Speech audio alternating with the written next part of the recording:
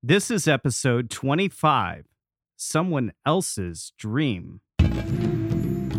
I sat down with Talyn Edelson in 2020. I met Talyn years ago when she was training to become a stuntwoman and had no idea that she's also a commissioned artist. This episode is about when the things that make you money aren't the same as what you really want to do. Come take a journey with us as we explore the inner lives of creatives. I'm Stephen Levitt, and this is the Language of Creativity podcast.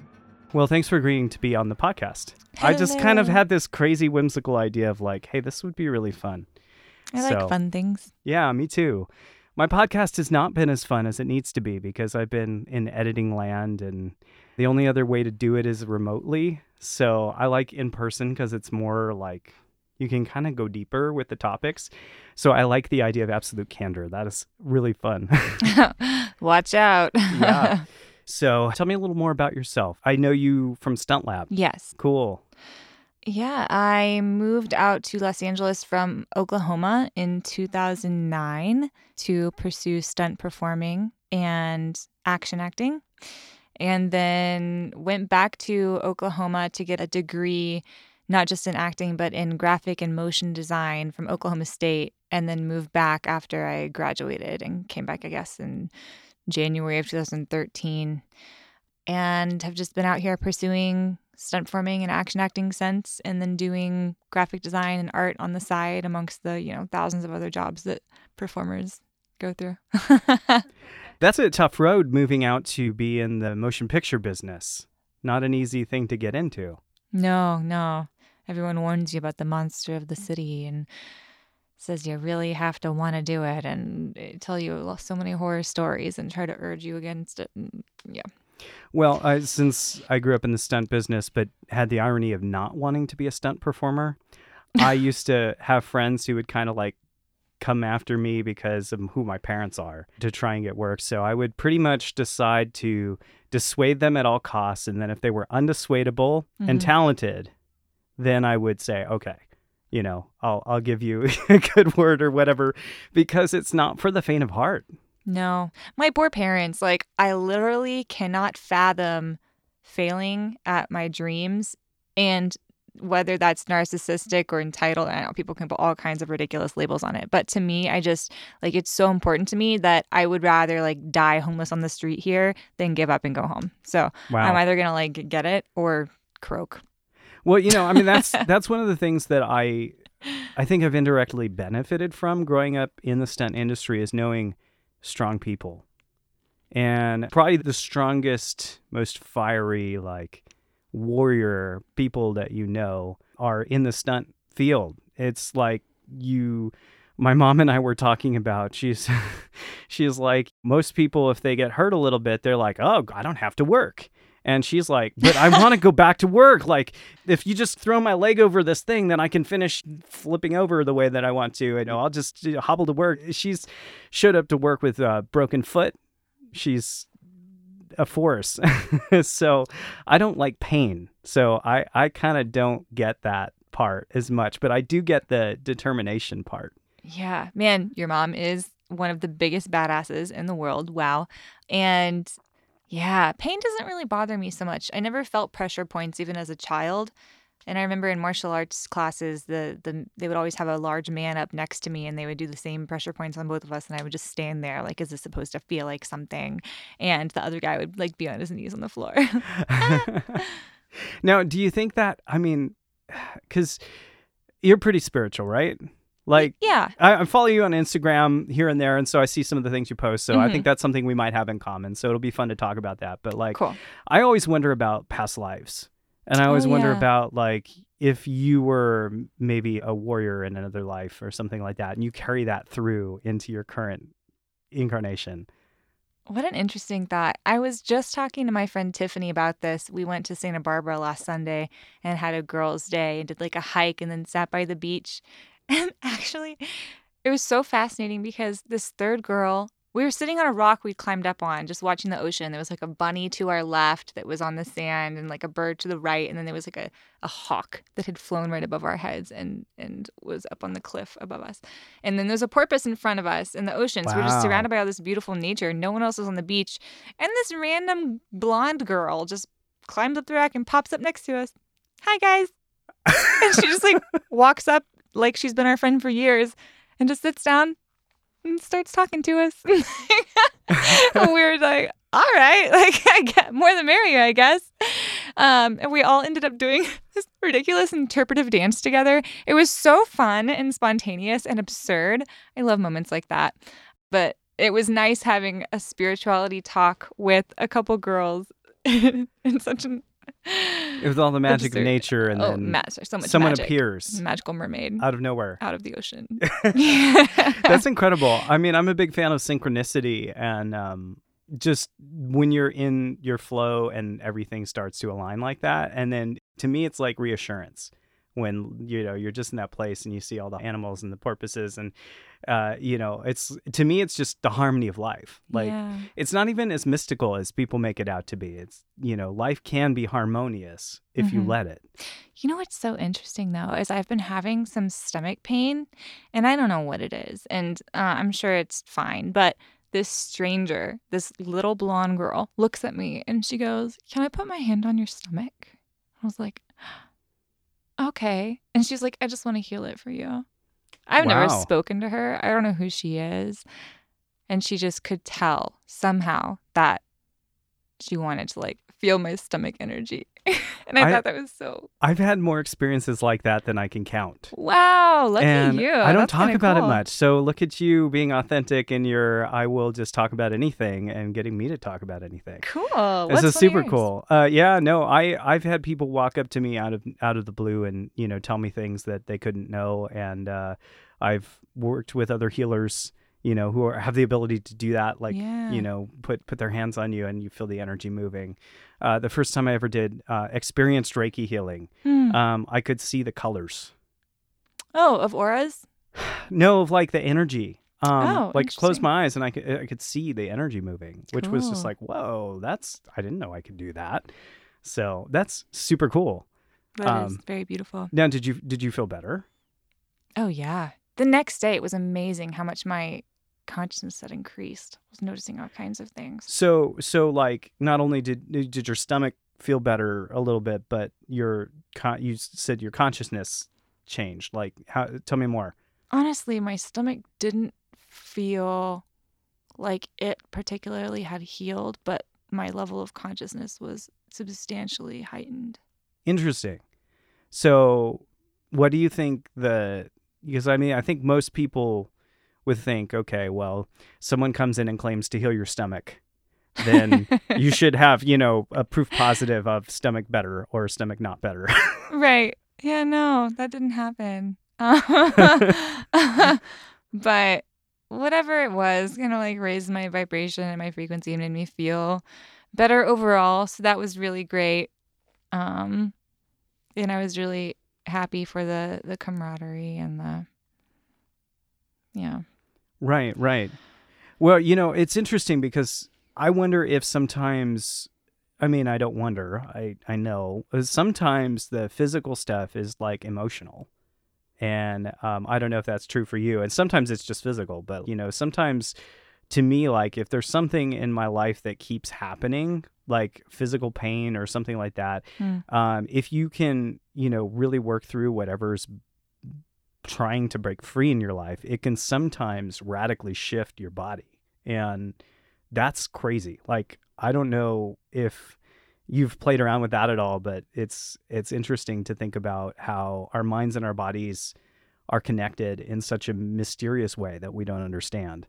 So, I had one person explain the energy thing this way, like, from a clinical perspective, if someone comes up to you and cares about you, and even if they're just waving their hands at you, but you believe that intent is to be helpful, that someone is paying attention to you, someone's noticing you, that alone has healing properties. Absolutely. And it can shift your body chemistry. I believe that 1,000%. Yeah. Also, I never touched on your past life question, but yeah, I neither believe nor disbelieve the theory of past lives. There are so many times where I feel like I must have been like an old Asian man in a past life because for some reason, a lot of my thoughts and feelings feel very similar to a lot of the old Asian men that I meet. And it still kind of blows my mind, honestly. Have you ever, like, to me, like, when I encountered martial arts, I was like, like, something about it just worked for me. That's amazing. I don't know. Honestly, I can't be sure one way or the other. I've had a traumatic brain injury, so I often question, like, is something that I'm thinking from that or or something different. But yeah, I'm not discounting the possibility, right? I don't know. There are so many. I feel like I just don't know anything. I'm very happy to admit that there's so many people that know so much in this world, and I honestly know nothing compared to so many people. So I'm very That happy to means that admit you know. I know zero things. That means that you have wisdom. I think it's the person who can admit that there is so much that they don't know, who is on a much sturdier path than the person who claims to know everything. But I digress. Wonderful. So you moved here to get into stunts. Yeah. And you also have a degree in motion graphics. So do you also do work in the design area? You know, I hated motion graphics so much that I only touched it like a couple times after I graduated. And then I've only done, so technically it was graphic design with an emphasis in motion graphics. So I completely ignored the motion graphics and the website design. I did very briefly. Look, hated it. And so the only thing that was bearable was some graphic design and then art commissions. So sometimes I will do those. And, you know, I went through periods of like working at Starbucks. Before I moved back to get my other degree, I was working at the Cheesecake Factory. And I remember I got fired for showing up without pants after surfing one day. I like forgot to put my pants in the car. And they were like, you can't come back here. So yeah, I was like, all right, well, I hate working at a restaurant anyway. So, and then Who needs pants? Who needs pants? My bathing suit is, oh man. But it just wasn't for me. And my parents heavily suggested that I went back to school to kind of re-strategize and get some things so I could have a different kind of job and not be working at restaurants, but since I wasn't able to make time with that doing what I wanted to do anyway. Mm-hmm. And yeah, there was some heavy push from them there. And I'm glad that I went back to school to get that. It has been very helpful. And I'm grateful for those skills that will allow me to be productive and like create things for people in the entertainment industry, even if it's not in the medium that I love. It's still, you know, a nice opportunity to be able to be creative. And I'm thankful for that. But I don't like it. Wait, so, okay. So you're in what format of art right now that paid, like what do you get paid to do in art? You said art commissions. Yeah, so I just finished a charcoal, oh no, this wasn't charcoal. I love working in charcoal more than most things, but I did a graphite drawing with some Prismacolor color pencils and then made prints on it on watercolor paper at a fine art printmaking shop for a client in Ventura who saw that there were prints for sale at a store that he wanted to buy, but he was like, I'd rather pay a friend. So he contacted me and asked if I could create something similar with a little bit of my own style in it and pay me instead. And I was Cool. super honored that he thought that. I did it. It worked out great. I also just finished, I signed an NDA, so I can't talk about it in depth, but I did a TV pitch deck, what was really fun. I liked it because the content was more exciting for me than other kinds of content. So I didn't hate that one so much. Yeah, and then a other color pencil drawings, charcoal drawings. The only kind of art commission. So it's weird for me. Like art was cathartic. And I was very troubled when I was younger. I was adopted, and then like my biological dad got killed by a dump truck like less than a year after I found him. He and his dog were like crushed to death. And then I accidentally like collapsed his body with a volleyball I was trying to fit in his coffin, and it was like this awkward like It's Always Sunny in Philadelphia moment, like do I fluff it back up or do I leave it there, or like I don't know. Oh my gosh. And then I just ended up like walking out with the volleyball. I'm gonna write a scene about it one day. I kind of started on one, but it's weird to like bring that to life, you know. Wow. So I would draw out of pain, and I'm happy to say that I have been feeling so happy that I don't want to do art, because doing drawing was because I was hurting so much inside. Right. And now I don't feel hurt, so I don't want to draw. And I'm happy about that. Wow. I think that's a big thing for me. I also always associated drawing with failure for me in particular, because my dreams and like my childhood dreams were always doing stunts and action acting, because that's what I love. I'm like movement oriented. I can do movement all day and not get tired. It gives me like automatic genuine joy to like be paid for movement. Yeah. And that kind of creativity.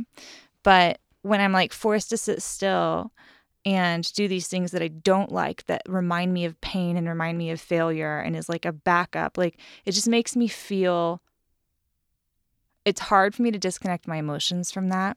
Right. Well, and that's fascinating, because one person's backup is another person's dream. Yeah. And we talk ourselves out of our dream all the time. Mm-hmm. And the story you shared about your parents saying, well, you should have this fallback. Well, you know, I have listeners who their main dream career is what you're doing. Yeah. And that's why I want to make sure that I don't sound ungrateful for it, because I am thankful for the skills, and I'm thankful for the education, and I'm thankful that I can create and be able to make money that it gets immediately funneled into stunts. Like all of that just goes to like basic expenses and stunts, and has for years. Right. Well, that's amazing. And you know, you're obviously talented at it. You're good. People pay you money to do it, which is incredible. I'm very honored. Now, so that's what's interesting, right? Because I had a friend, and I may have shared this story already in the podcast. I don't know if it's in a released episode yet, but a friend who was a guitar player, and he would work on these really challenging solos. And when he was up there, you know, he'd really beat himself up. I mean, like, oh, I missed a note. And he'd be playing these really complicated things. And he's like, Steve, it's so frustrating. When I play bass, people dance. They love everything. They say, wow, that was a great show. They don't say that when I play guitar. And I said, it's because when you play bass, you don't give a shit. And you're comfortable, and you can just get into the music and just get into the vibe of the crowd. You're not paying attention to yourself. You're not busy second guessing the note you just played. You're just there playing. Yeah. And people feel that. And so I think that's what's weird about having a passion or a pursuit. It's almost like in dating, because I'm a nerdy guy. So it's like when I was dating, as soon as I decided I liked a girl, that's when she wanted nothing to do with me. Because, dating. Yeah. Well, but because like trying too hard, right? You know, and I'm not saying, obviously with stunts, I don't think you're trying too hard, but it's. No, I have heard that a lot, just being honest. Oh, seriously? Yeah. Many times people will think that I'm trying too hard. Wow. And when I got more jobs before COVID, when I literally stopped caring. I like lost all hope. I was like, I feel nothing anymore. I feel no hope. I don't care. I've never worked on a TV show. Fuck it. And then I get a TV show. What is that about people? Like people, it's true in dating too. I used to have friends. Like I had a lot of female friends, and they'd be like, "Why do I keep finding these asshole guys?" I'm like, it's because they're the ones who seem confident. And they're the ones who really don't care about you. So they're just like, they're confident because they got like 5 other chicks, and you might, you're just another one. And it's so there's nothing on the line for them. So they're confident, right? Idiots. And it was just like, like over and over again, like my friends just picking the wrong guys, just going like, oh, why don't you get it? But it's just Where are human those nature. personal referrals? I don't know. I don't know. I could introduce you to, well, shoot, one of my friends who I would introduce you to is already, he just met someone. So he's, Jack. could have tried, but but I think it's true. I think there's something to that. Like, my mantra lately at work has been, I create ease. That's and nice. It's weird. Like the things that I do that don't take a lot of blood, sweat, tears, or like struggle are the things that resonate. They're more fun. They're more like people just get into it more. Like things just sort of happen spontaneously. But when you're trying really hard for something, I don't know if it's like a law of the universe or something, but does it kind of push it away? Like, I guess so. But like, how do you hack that? I mean, like you just said, the hack was, I'm just not going to give a shit. Like, okay, work, not work, I don't care. Like, I'm just going to do what I... So you mentioned movement, for example. Like, what other things do you do on the side to like cultivate that sense of physical movement? And do you have anything that you do? Like, yeah. Well, I just got my motorcycle license a few months ago. Cool. And it's been a childhood dream to ride a motorcycle and to like have my own motorcycle. It's on my life list. It's like 600 things long. Amazing. And my parents bought me a dirt bike when I was younger, and then I got grounded for something. And then they took it back on my birthday and showed me the receipt and was like, you could have had this, but you were a bad girl. No. So like, this is the year. It was like finally time where I was like, I've been stable enough where I can like manifest more of those dreams, right? Yeah. And so I was like, all right, well, I need to feed more of those kind of goals and things that I think will help me feel free and fulfilled, versus being like, I want a stunt job. And I was like, all right, well, motorcycle riding is an action. So I can just focus on this mini challenge to distract myself from putting so much pressure on myself for other things. And COVID was actually kind of a blessing in that way, because I had the opportunity to... I was going to just get a motorcycle and go on the street first, but then your dad was like, you're going to die. You have no idea what you're doing. Let me make sure you don't kill yourself first. Good. Which I'm so thankful for. Yeah. And because street bikes are dangerous. Oh, yeah. When it's not just the riding part, it's the other cars part. Yeah. Everyone keeps telling me not to, but I'm making sure I do it in a very safe way. So well, and you're living a dream. You're living your life the way you want to live it. Exactly. And you're also listening to smart people who say, okay, if you're going to do that, then you might as well come out and ride the dirt bike for a little bit. Be extra careful with it. And I'm so excited about that. And that's brought a lot of joy to my life. I've also been learning calf roping lately, and I really like lassoing more than... I mean, I'd never thought about it before, to be honest, but it's so fascinating playing on those different planes with the lasso and that circular movement. I'd never really worked with shapes like that before. So that's So you're spinning fun. the lasso, and based on how the rhythm of the spin changes the shape of the lasso. Is that right? That's what the more experienced people are doing. I'm still in the noob stages where I'm just working on having the consistent loop and then casting it at the right time and making that consistent, and then lassoing the object, whether it's like a fake steer head or like a barrel. And then I have to make sure that I grab it to what they call dally, practice for dallying, which is like where you tie it off. But so that I don't like have my finger caught in it and rip my finger off or something. Well, like to me, it's like magic. I mean, the fact that based on how you manipulate this rope, it can change shape or it can do this or that. It's there's this timing to it. There's a rhythm to it, and there's a freedom you develop as you get comfortable with it. Yeah. And if you don't, you rip your finger off. Like, yes. Yeah. That's brought a lot of joy to my life too. So different kinds of movement, and then some swimming and some stretching and martial arts. I've still consistently practiced those. All those Zoom workouts really aren't the same, but I'm so grateful that my sensei and other teacher are still teaching some. I cannot wait for jujitsu to get back up. That 7 a.m. jujitsu I was doing in the morning was like chess. I used to play chess with my dad every morning before I went to school. And so jujitsu is like chess to me. It's really great for strategy and decompression, and I really enjoy that. And it gets me up and like juice for the day. So I've had a really great time doing that before COVID started, or the quarantine started. So I can't wait to hop back into that next week if all goes according to plan. But I also don't know if that's very smart. I can't decide. What do you think about going back to? I'm a big fan of the idea of pods. So if you have people that you know you can trust to keep their circle small enough that reduces risk. But obviously contact sports, if somebody has COVID, you know, contact sports going to make sure that you get COVID because they're sweating all over you. Yeah. But, you know, I mean, some people don't even believe in COVID. That's what's crazy. Like, that blows my mind. People are all over the map. And, you know, I kind of just look at it like, well, I mean, it sounds like a pretty terrible thing to get. So how is everyone dying if it doesn't exist? Yeah, well, from the same symptoms. Yeah, I mean, it's interesting, but not to get into politics on this show, because that's pretty much the one thing I tend to stay clear of.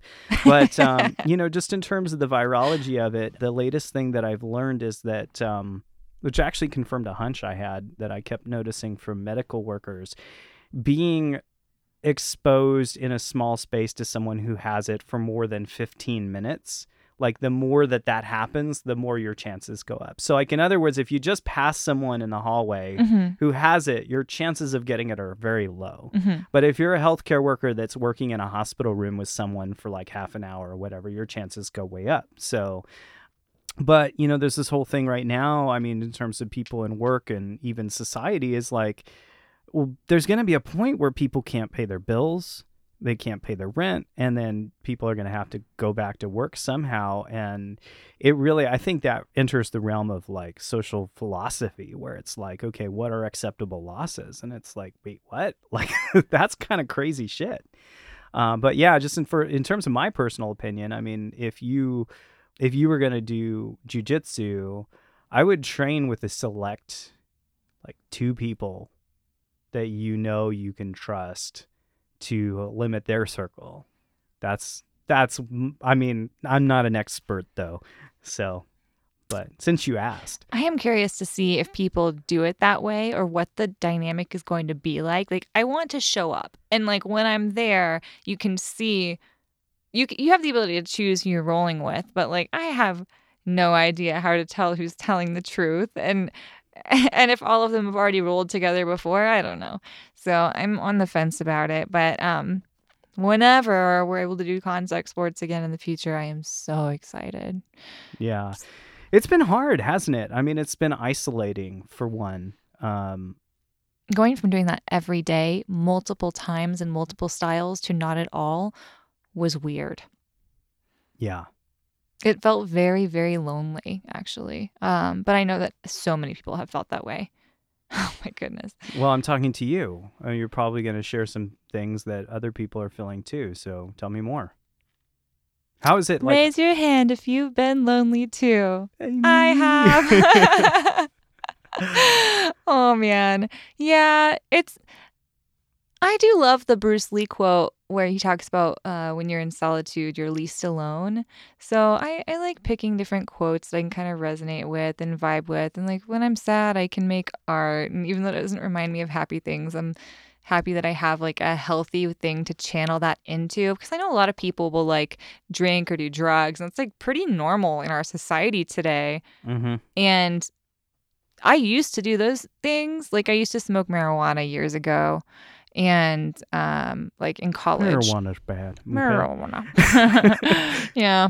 And then and I used to drink, and then I got a traumatic brain injury, and then I stopped doing everything because I was like, well, I want to make sure. I just could feel myself be so much slower, and my health was so important to me, and wanting to do what I love. So I was like, I'm gonna be as healthy as possible to rehab from this and not make any excuses and not allow myself to do things like that are unhealthy.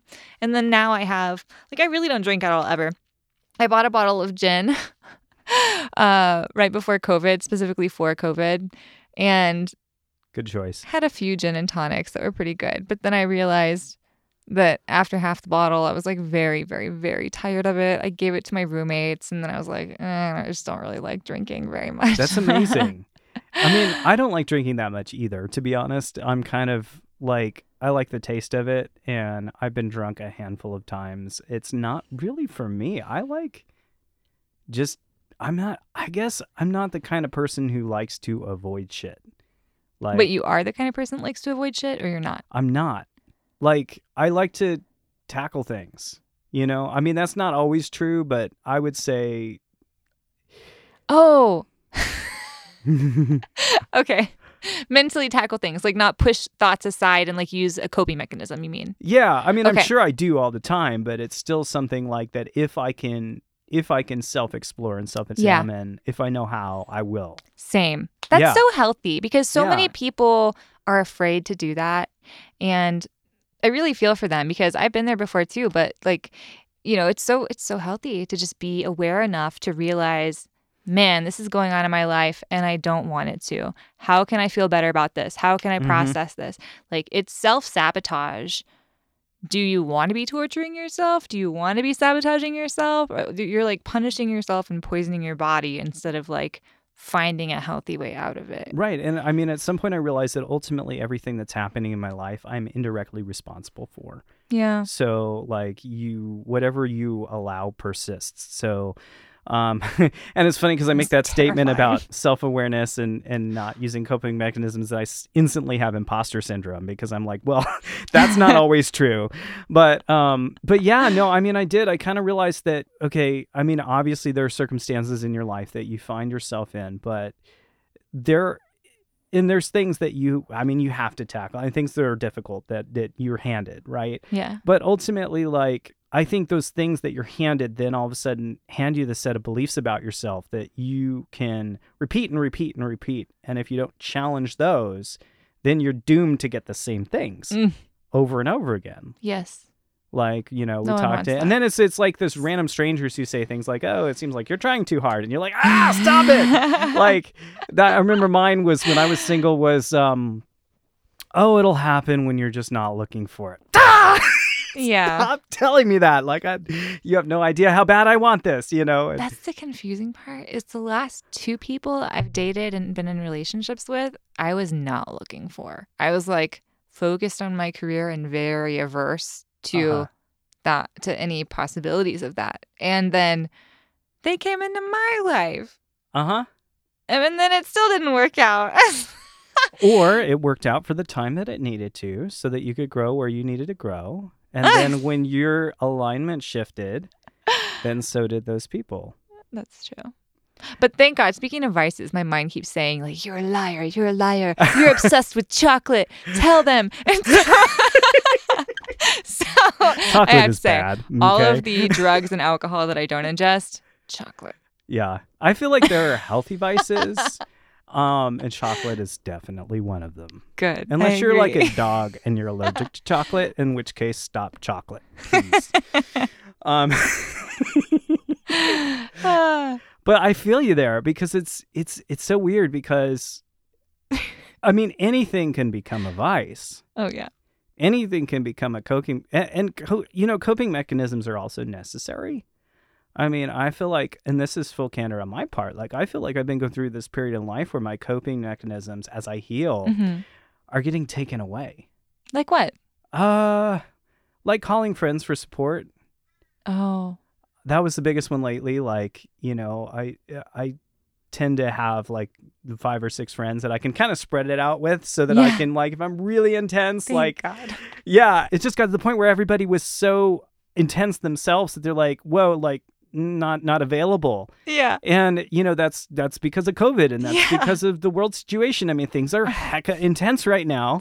Very. And so, like you said, you know, using the Bruce Lee quote to like kind of let yourself know it's okay to be alone. It's like, fuck, I don't want to be alone. Like, I don't want to be alone with my thoughts right now. They're scary and I want to jump off a bridge right now. Like, it's all I can do to just kind of go, okay, well, that's the point where I realize how undisciplined I am because I do know how to meditate. I should be doing yoga. Like, I do have all these tools, and then too. I'm really good at helping other people. But then when it comes to being by myself, it's like, no, I need a partner. Like, help me. And that's really immature. And so that's one of the things. Gosh, I'm sure there are others. I will mention them if they come to mind. But that was just the most recent one.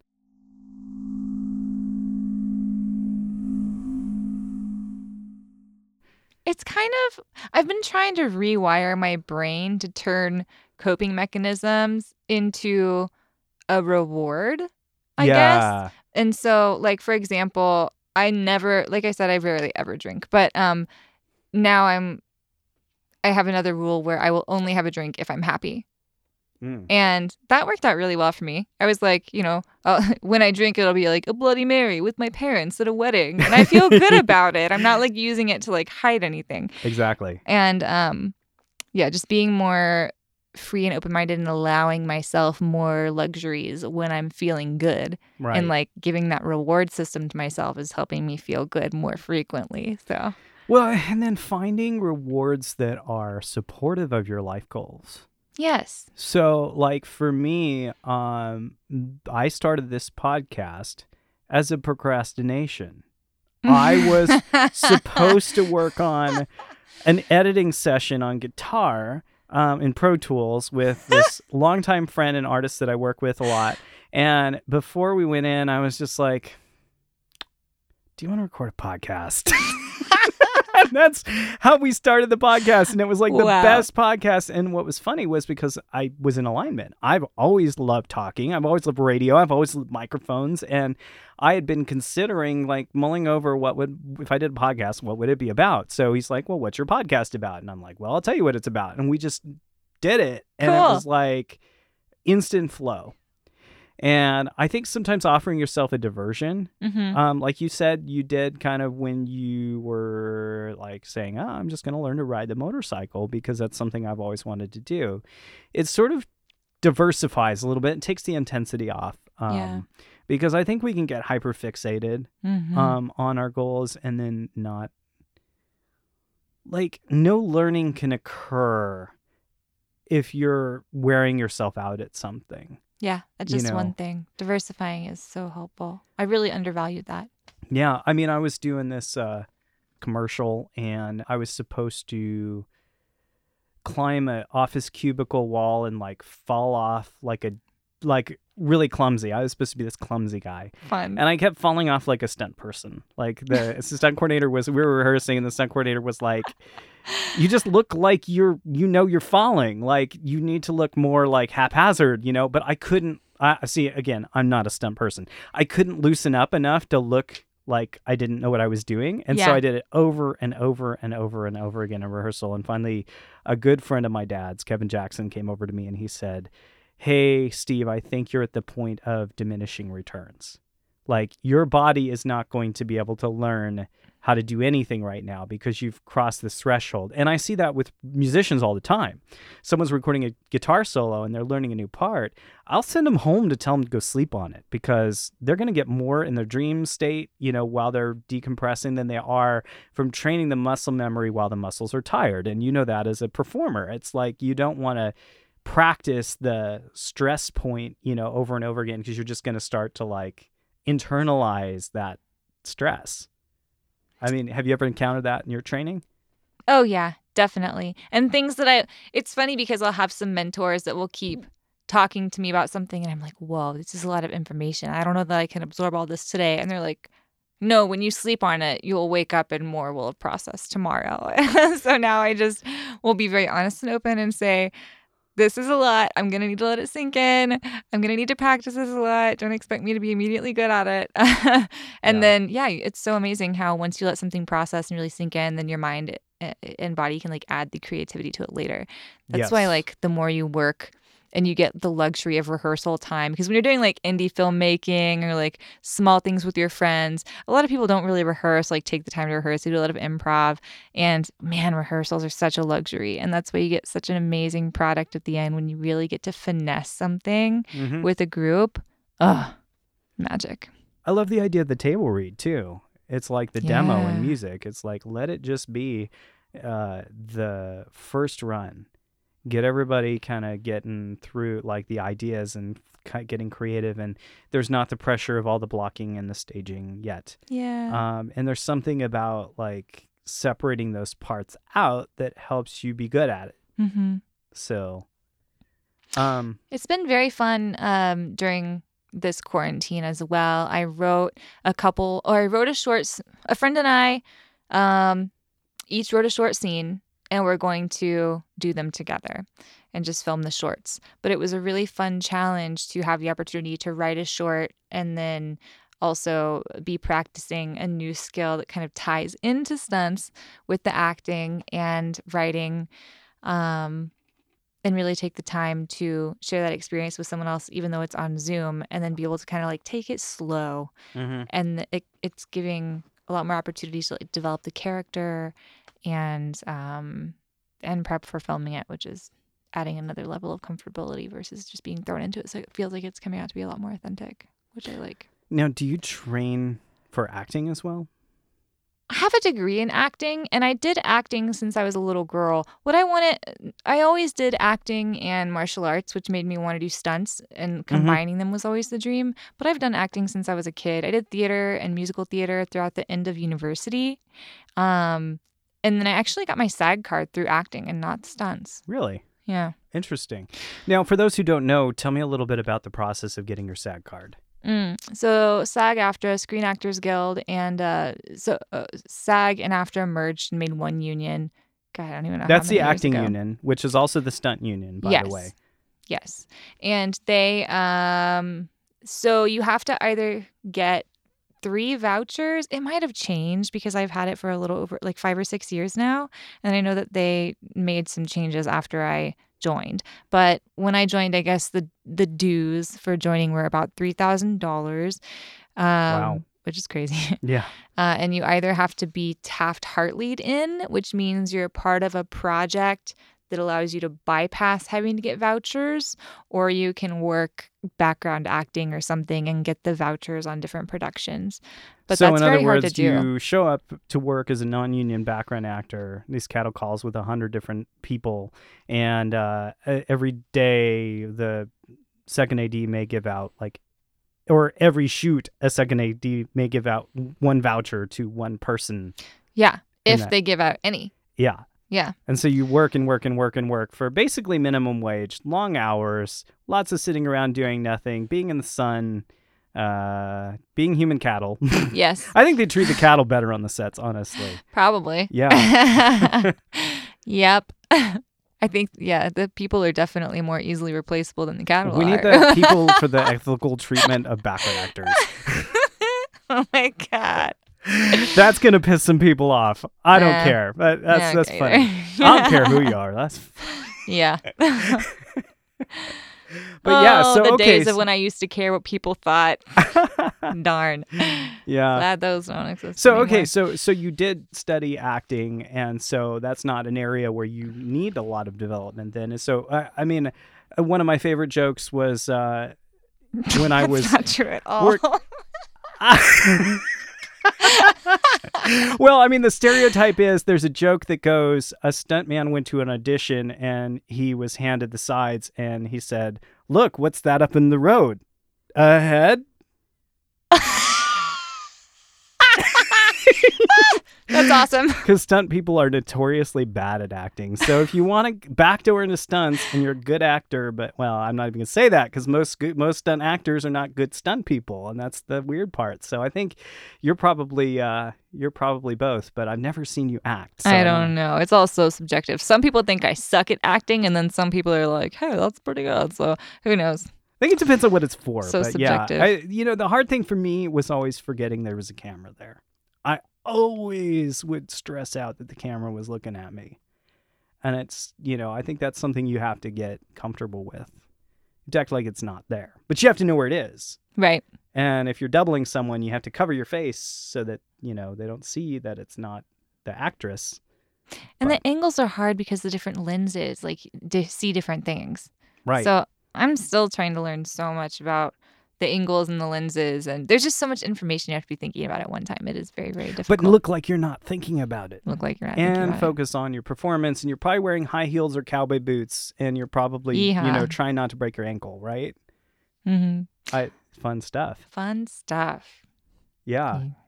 So, I mean, tell me a little bit more about stunts, because this is the first interview I've done, believe it or not, with stunts. And I know lots of people are super curious about it. So, one of the first stunts I had to do was so funny because I want to say I literally walked in blind, but I really did. Like, I had to wear a superhero outfit. Like, I was doubling this girl who was wearing spandex, and she was literally an action hero for the scene. And it was for Cracked TV. And I had to do a dive roll through a glass door inside. And it was so funny because I was not accustomed to doing something like that. I'd only done like one glass fall before. And I had to do this blind dive roll. I was wearing a wig, so luckily a lot of the glass was like shielded from my neck and whatnot. And I was wearing long pants and long sleeves. And this is what's called candy glass, which means that it's breakaway and it's designed to not be made out of real glass. Yeah. But it's still not fun stuff. And sometimes they'll put, what are they called? Like when they have the technicians put in little mini hammers. Little pyro charges that just explode the glass before you hit it. So It's already scored. So when you go through it, it's easier to penetrate. Yes. I'm ashamed that I can't remember the terminology, but those are often used as well. I grew up on set, so I know what it's called. I know way more things than I use. I should know that. But yeah, it was so funny because every take changed, and I just remember having to just be so calm and flexible about it. And then they had like 3 different cameras going for this. So I had to jump off the Apple box outside, which was not secured to the ground, in platform heels. It looked like stripper shoes. Dive through the glass with my eyes closed because I was doing like a Superman. Oh, wow. And then rolling out of it. And then they had the camera right in front of me, but I had to come out with my eyes closed and keep my eyes closed until they brushed the glass off my face. Right. So, and then they kept moving the Apple box for each take, and we only had, for each rehearsal, and then we only had, I don't remember if it was 1 or 2 panes of glass, but like 2 maximum.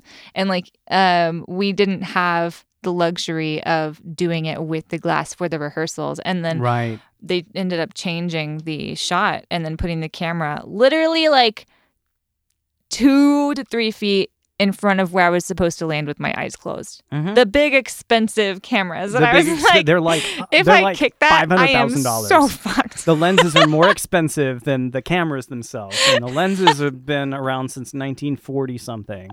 And not to mention that if you break the breakaway glass before they get the shot, they're fucked and they don't get the shot. Oh, yeah. So don't fuck up. Yeah. Somehow I made it through and it looked great. That's amazing. But that was certainly an experience. It was a lot of fun. Everyone was really nice. It's so much fun. I mean, that's the thing I love about the movie business is it's not real. Like everything's just okay. Today there are aliens in the sky, and so we have pyrotechnics over here, and we have this and that, blah blah blah. We need you to do something. We need you to jump off this. All the things that your parents told you not to do when you're playing. They're like, this is what you're gonna do. It's so funny. I really want to touch on how some people don't see any value in the entertainment industry at all. And they'll like judge performers negatively. But then there are so many other people that will see insane amounts of value in it. Like for me, if I would have gone down a very dark, awful, awful path, and I honestly don't think I'd be alive right now, if I hadn't seen movies that motivated me with strong characters and like heroes and heroines. And that was like what made me want to be a better person and like have a goal to strive for and like contribute more to society and learn more and like have a goal and a dream. And without that, I would have gone down a very dark road because I didn't feel like I had emotional support at all. And the movies became my emotional support. Yeah. Well, I'm a big fan of the hero's journey. and Joseph Campbell, and he talks about different archetypes in society. And so if you have someone, this kind of goes into the past life thing, maybe a little bit, the question I asked you about, like, do you think you were a Viking warrior? There's an archetype of people who aren't, like, they're not cut out to work in an office. Like, there's something that you have to do that's, like you said, expressing through movement. Mm-hmm. And so you saw people who were being different than all of the other, office worker, housewife, shopping mall girl, stereotypes. And that gave you something else to, like, a hero to emulate, right? Well, I don't know. I think I even wrote my senior paper on me being my own hero because I didn't believe in having heroes. I thought that seemed unhealthy. Interesting. Which is funny because it totally contradicts what I just said. But but that actually, having a specific hero, like, you should be your own hero. You see something and you're like, I want to make something like that, not because of that person, but because that makes me feel like I have a purpose and like I can. Right. That's what makes me feel like I come alive. Like, you think about something like that and it just charges your particles, Yeah. And like that can be. I met a shoemaker who loved making shoes so much that made him like immaculately happy, and him sharing that joy with me was incredible. And I think everyone should find what gives them that joy and do it. And I mean, you can find, there's a woman in San Francisco that loves cleaning up trash. She gets interviewed all the time because she just gets joy from cleaning up the city. So there really is something for everyone. And that's such a beautiful thing. When so many people are trying to be someone else, like you said, I think it's one thing to have a hero or heroes that you are looking up to because you'd like to have something that they have. It's another thing to tell yourself that you'll never be that person. And I think what you were doing and saying, hey, I have these heroes, but now I'm going to be my own hero, is to say, like, ultimately, like, I'm going to be who I'm going to be. Mm-hmm. Like, I'm going to be here to do what I am here to do. You know what's really ironic and also kind of hypocritical is that just reminded me that this year, maybe some of last year, like the end of last year, I had a subconscious hero. Like, I didn't realize that when I stopped caring so much, I started kind of like idolizing someone because they had a situation that I really didn't know anything about, but like it was someone who was successful but adopted. So I was like, oh, well, for some reason I really look up to successful adopted people because I'm adopted myself. Right. And so I was like, oh, well, they have seemingly, I don't know this person at all, but I was like, seemingly they have a functional family and a partner and get to do what they love and overcame things that I feel like I, have overcome or want to overcome or whatever. And so I didn't realize I was like subconsciously idolizing someone like that. But everything changes. We're all, just got to be flexible, I guess. Well, but it was interesting to identify. Yeah, I mean, I think that does happen, and it's both. It's both. I mean, I think that's the thing is it's never. I mean, that was I don't know how much you read, but that was Outliers by Malcolm Gladwell. I have not read that or Joseph Campbell's book, but I've heard them, and people have told me I should read them over and over and over again. So the case in point was that one of them was that Bill Gates became Bill Gates because of his, like, mom and her friends had invested in this, like, computer club that basically gave him access to a mainframe computer at a time when not even professors could get much time on it. So he'd spend all night when he was like 13, 14 years old programming mainframe computers and learning what would help him make what he made when he made DOS. But he had all this time and development because he had access to something that not everybody had, not even the elite had access to at this time. So I think we never grow up in a vacuum. So it's like for you to have this unique circumstance and to look for other people who have maybe blazed that trail, that's a normal thing. But then at some point, you also have your own trail. And that's, I think, the individuation process, right? Like, isn't that kind of how it goes? Like, yes. I just think it's interesting because I wasn't conscious of it at all. Right. Somehow my subconscious developed it without me being aware of that, which is kind of a weird thing. And then I'm thinking, what else has my subconscious done that I'm not aware of? 90% of things. 90, maybe 99. Yeah. I mean, that's just like, it's the iceberg analogy, right? Because your unconscious is the giant 2/3 an iceberg underneath the ocean. And you only see the tip, right? So, yeah, I mean, it's interesting. So be kind to yourselves. yeah. And it's we're all in process, even the heroes among us. Yeah.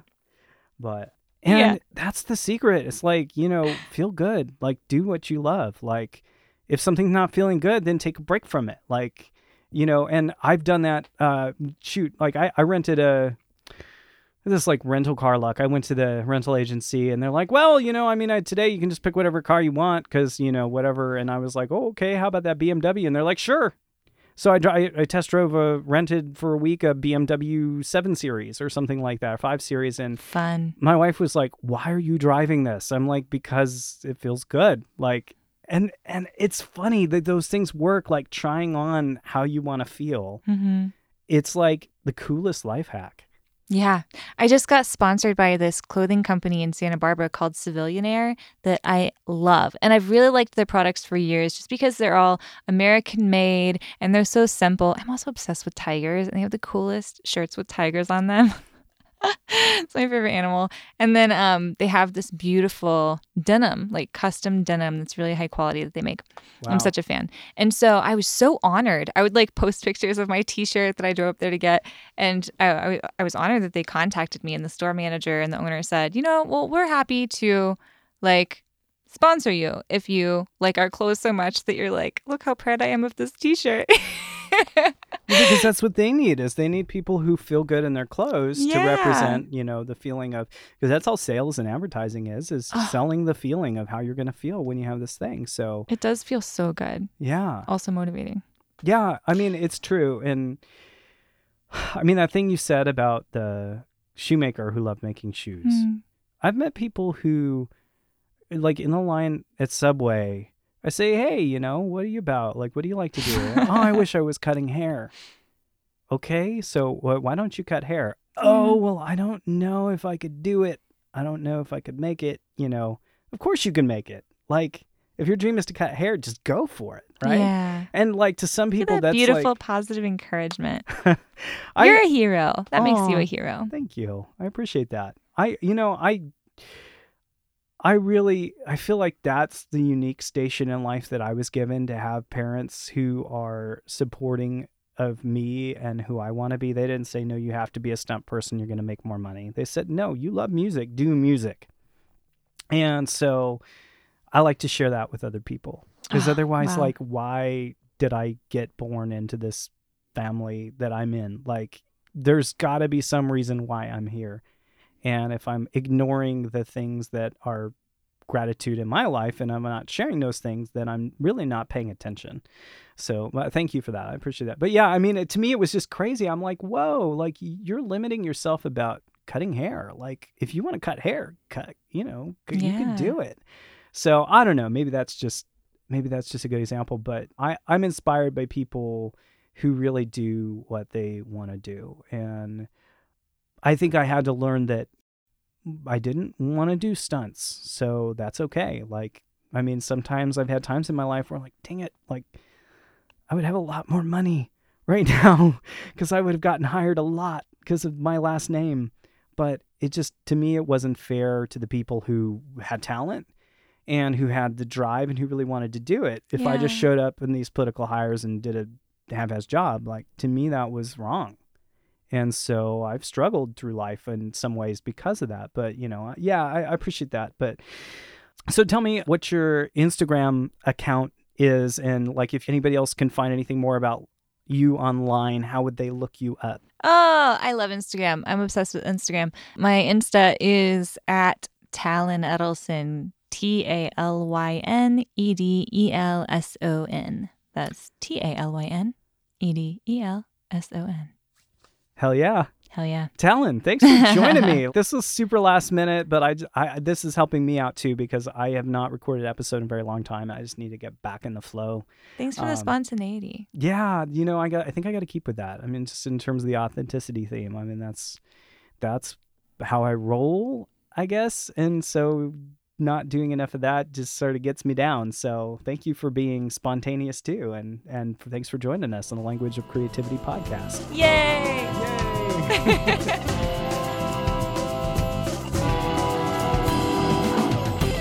You can check out Talyn Edelson's latest company at Villainy Street Limited, apparel and film, villainystreet.com. We'll have all the details in the show notes. Please like, subscribe, and review. I'm Stephen Levitt, and this is the Language of Creativity podcast.